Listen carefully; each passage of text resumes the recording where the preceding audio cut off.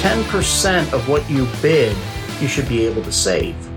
Well, if you save all that material and all your scrap and you can use that 10%, every 10th house is free material. That's where you realize it in your profitability. This is the one and only, the original podcast where you can find yours and your business's true value.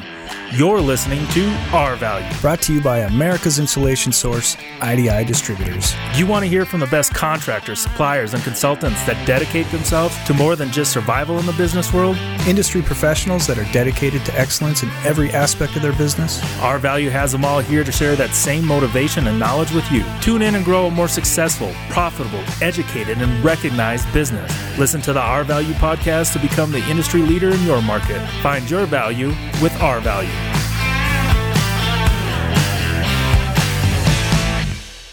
Ken Allison with IDI's Our Value podcast. This week we are talking with Brian Adamczyk of AI Industries, or AI Building Products, out of Fort Myers, Florida. Brian, how's it going today? It's going great. All Weather's fantastic. Can't complain. Nice. Yeah, it's great to live in paradise. That's why I'm here. I love it. Retirement every day. So let me ask you something. We were talking on the phone the other day, and you brought up just some different things about hiring. And I wanted to ask you, I know you've been at this since 2018, but in that time, obviously you'd worked with some of these guys before then. How many crews do you have right now? Right now we're running 8 crews. We'll run basically up to 12 when we're really rocking and rolling. But pretty much 8's our go-to. Okay. And then how long have you had like your longest running crew? How long? I know you purchased the business, so how long had the longest running crew really been involved? Well, Estevan and his sister have been with us since the start, but Ivan, who I worked with when I was with the TCI before IBP brought him out, Ivan was there, and a couple of these guys worked with Ivan there back in 2012 and even a little bit before that. So we've had some guys that have been with us almost 10 years now. Beautiful. If you count it that way. That's some nice longevity. Now, how many trades do you guys do? 4 or 5 roughly. We do soffit fascia. That's one. Gutters, insulation, screen enclosures under lanais, and hurricane shutters. So we prepare for hurricanes and all that, put those up. And okay. We do spray foam, but we subcontract that out. Okay. But you're self-installing all of your bats, blow, stuff like that. That's correct. Okay. Now, what about turnover? How often do you really have turnover? That depends. Right now, it's, I call it the gypsy effect. These guys come and go. We've got our core installers that have been with us since the beginning, which is probably 6 of the 8. And we just got a couple guys that came back. They left for 2-3 months. They came back. They're back. Sort of revolving door, and that's why we call it the gypsy effect. Someone will offer them more money. They'll go over there and they'll realize that it's pretty nice here. So you get poachers. Oh, yeah. It's just a better place to be. Mm-hmm. Okay. Now, what's the main reason for coming back? Is it, what's the difference you think in terms of keeping them and getting them to come back? Well, I think it's the work. We do have the work. We know that. We put a lot of pride. I mean, we answer our phones. We show up on the jobs. We don't show up. We let them know. They call us for the bid. We do it. Most of the time we can be there within 2 to 3 days. Where the competition, sometimes they'll say they're 6 weeks out. We were talking to a gentleman today, Steve, one of our builders, told him we were there. Stucco guys were there and they wanted us to leave. And he said, no, I've been waiting 8 weeks. I talked to you. You showed up 4 days later. And it's just simple logic.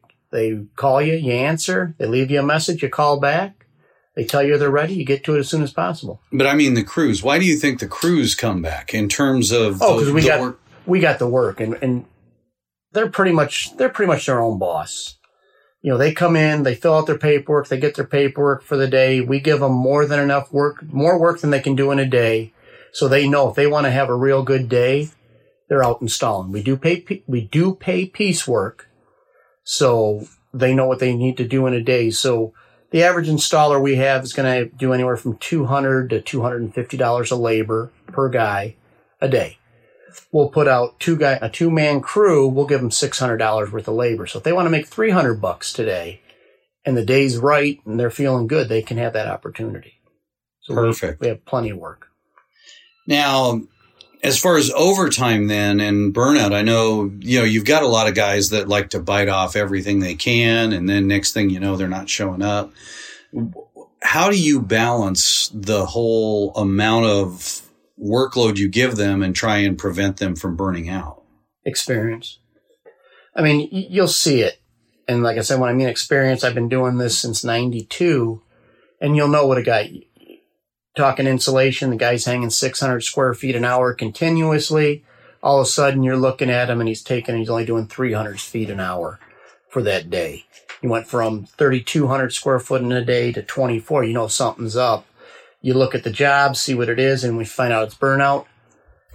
What I do, and Ivan does, is we'll back up on what we're giving him, give him some easier stuff, help him out. Don't let him work Saturdays. A lot of these guys love to work Saturdays. And, so you try and put the governor on exactly. As soon as you see a slowdown in the production rate itself. Yeah. The other thing we'll do is we'll float a little money their way. I mean, they want to make money. He's been doing good, but a couple of the guys we've said, here, take your wife out to dinner on Saturday, enjoy it, just take some time off. You'd also mentioned something that I didn't really think about. There's obviously times that you're going to find things are missing. You get shrinkage, you get side work. You mentioned cultural differences.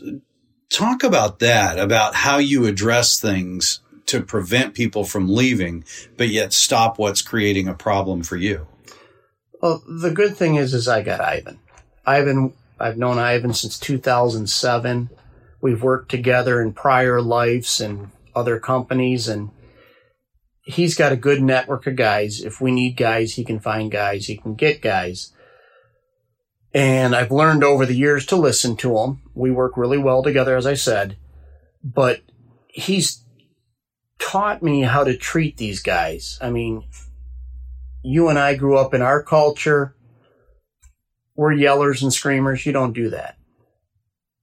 You sit there, you talk to people. If you need to reprimand them, you need to talk to them about something, you do it behind closed doors. You don't do it in front of other people. You do that, it's sort of the bottom of the totem pole. They go to the bottom, and people sort of shun them, and then they're gone. Yeah, you mentioned that doing that to guys, say, that come in from Mexico or Latin America, that's literally seen in their culture as something very wrong. It's just an absolute total disrespect. Even if they have done something very wrong to you, you cannot confront them in front of people. Exactly. You got to do it behind closed doors, because they'll take that as disrespect. And when you lose, everyone wants respect, and they look for that. They look for that respect. And when you get disrespect, again, as I said, you're at the bottom. And people sort of back off, and they don't like that. Makes sense. So who's your best recruiter then? Ivan. Really? Oh, yeah. Like I said, when I first came down here in 2012, Ivan was here. We pretty much owned the market. We were like one of the only installers that was doing everything that we're doing. So we trained a lot of these guys. Still today, gutters, there's no inspection for gutters. People put gutters on the houses. Soffit and aluminum soffit and fascia was just coming around, and we brought it into the market. We showed people how to install it. We trained these installers. So there was a good group. We ran, at IBP, we had 26 crews. So with those 26 crews, they kept on multiplying, coming and going. We put guys at other places. So we got a good network of guys, and we still talk to those guys today. And they'll find out, like, hey, we need guys. We'll put the word out, and we'll find some more installers. Guys that just moved here, just came to this country, and we're willing to train them. Yeah, I know a lot of guys really respect him. He's been on a foam rig and a fiberglass rig in Mississippi, Arizona, Florida. Mm-hmm. He's been around and obviously been in the business a long time. you also mentioned something about, because your waste factor is very low, you don't have a lot of money that you lose there. How do you keep that down, and how are you encouraging them to use it?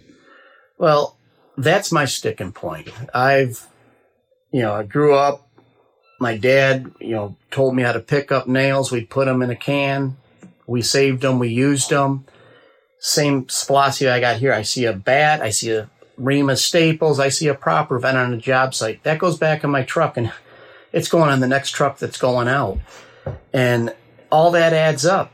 When you're talking about the aluminum, we don't let them leave any trash on site. All the trash comes back here. We see what's coming off the trucks, and if it's usable, it's going back out. If it's scrap, it goes into our scrap pile. We recycle all the aluminum, the bats, the blow, the proper vents, all that stays in that area, and that goes out on the next truck for the next day. And that's where you make your money. If you can, from the insulation standpoint, 10% of what you bid, you should be able to save. Well, if you save all that material and all your scrap, and you can use that 10%, every 10th house is free material. That's where you realize it in your profitability. Yeah, I knew a guy that actually took one of the 55-gallon bags and tucked it into his belt on his pants. Every time he'd cut a bat, he'd put the extra piece in the bag, and he'd just keep carrying that forward, and the bag never got full. Yeah. So he was always using his waste. Oh, yeah. When we do that, we put that on the studs and all that. But, again, you can use it for your joist ends. You can use it for packing around your windows and doors. So every piece you save, if it's 30 cents, that's $3 for every bat you save. If it's 3 cents a square foot, 30 cents a square foot. So you mentioned before that currently you're subbing out all of your spray foam work. Correct. So with subs, what are your best practices on subs? It's tough. I mean, they get the cash jobs, they get the money jobs, they want to put you second.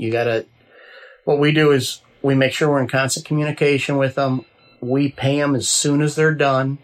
So they're not immediately, but they turn in the invoice, they got to check within a couple days. So they're not waiting for their money, where they might have to bill another builder, they might have to wait 15 days, 30 days. They're just waiting a few days for us.